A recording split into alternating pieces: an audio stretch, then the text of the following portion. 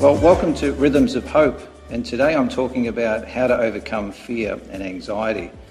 And fear and anxiety is something that hasn't just come about with COVID-19. It's actually something that's a part of the human condition that's been around for a long time, that we all battle with from time to time. And there's an overarching scripture that we are declaring this season at Hope Centre, which is found in 3 John 2, which says that I pray that you may prosper and be in health, just as your soul prospers. And so John makes a connection between the condition of our life and the condition of our soul. And our soul is a place where all kinds of stuff is happening. It's our mind, it's our will, it's our emotions. And within our soul is the place where we hold fear and anxiety. But the interesting thing is that it's also the place where we nurture our faith. And so with Christians, we have this ongoing struggle within us, within our soul, between anxiety and fear and faith.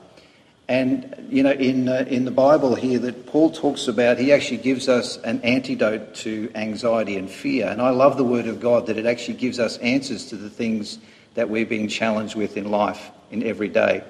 And Paul writes here in Philippians chapter 4, verse 6. It's probably a scripture. If you want to get your Bible out, have a look and read through it with me right now. Philippians chapter 4, verse 6, and this is what Paul writes. He says this, he says, be anxious for nothing. For nothing. And when you read that, you can kind of think, well, that's okay for you, Paul, but you're not actually facing a pandemic right now. But when you understand that Paul's actually writing this from a deep, dark, damp prison cell in chains, it kind of gives Paul the right to write what he's putting in here. He says, be anxious for nothing. And Paul is telling us here that he's actually found a key in adverse conditions to overcome anxiety. You know, anxiety, that word, it actually means to divide the mind. And when we become anxious, our minds are scattered. And there's all kinds of things that we can have our minds divided with right now. There's financial issues, there's health issues, there's all kinds of issues.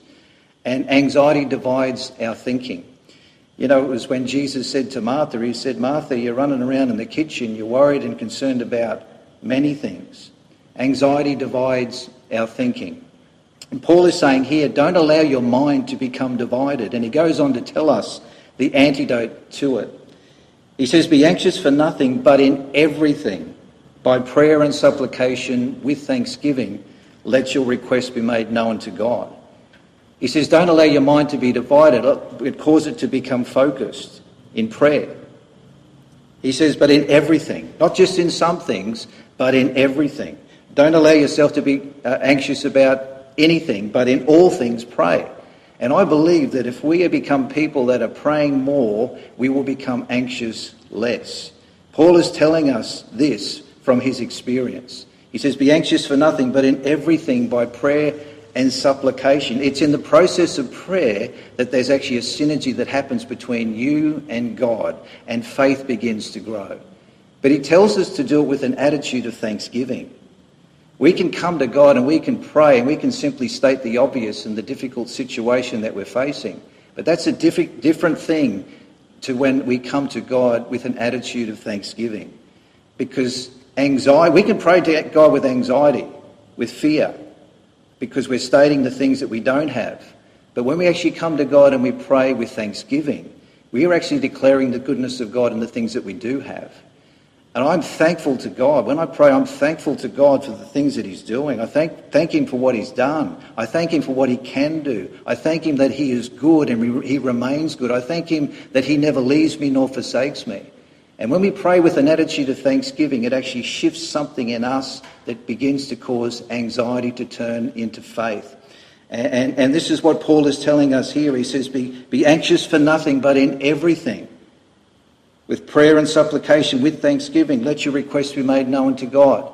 And this is what he promises us. And he says, so that the peace of God that surpasses all understanding will come in and guard our hearts and our minds.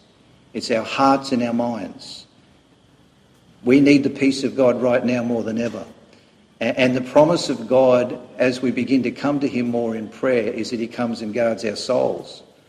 I pray that you may prosper and be in health, just as your soul prospers.